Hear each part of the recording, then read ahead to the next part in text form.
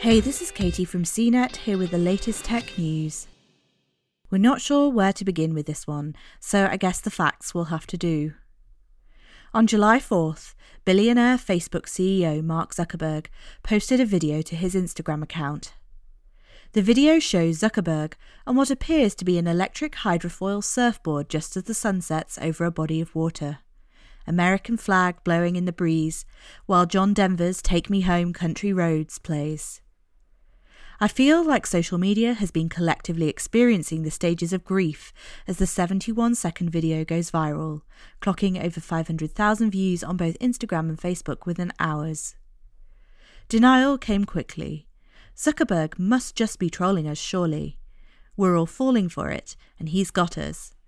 And he truly might. The meme potential of this image is so high that no billionaire social media mogul could post it without knowing there'd be thousands of articles discussing it. Many quickly moved on to anger. Open up Twitter and you'll find it has been relentlessly pilloried.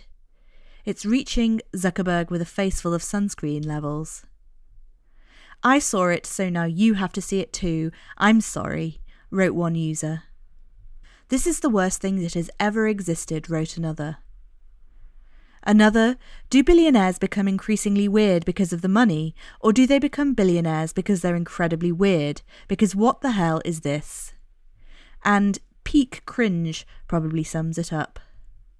Next stage, bargaining. What if this video is a deepfake? What if this is simply a robot in the image of Mark Zuckerberg? These AI are getting too human-like, someone wrote. Ultimately, though, the stages of grief end in acceptance, and we've come to that place quickly. The ocean, please set me back on fire, sighed one soul, referring to the gas pipeline leak in the Gulf of Mexico over the weekend.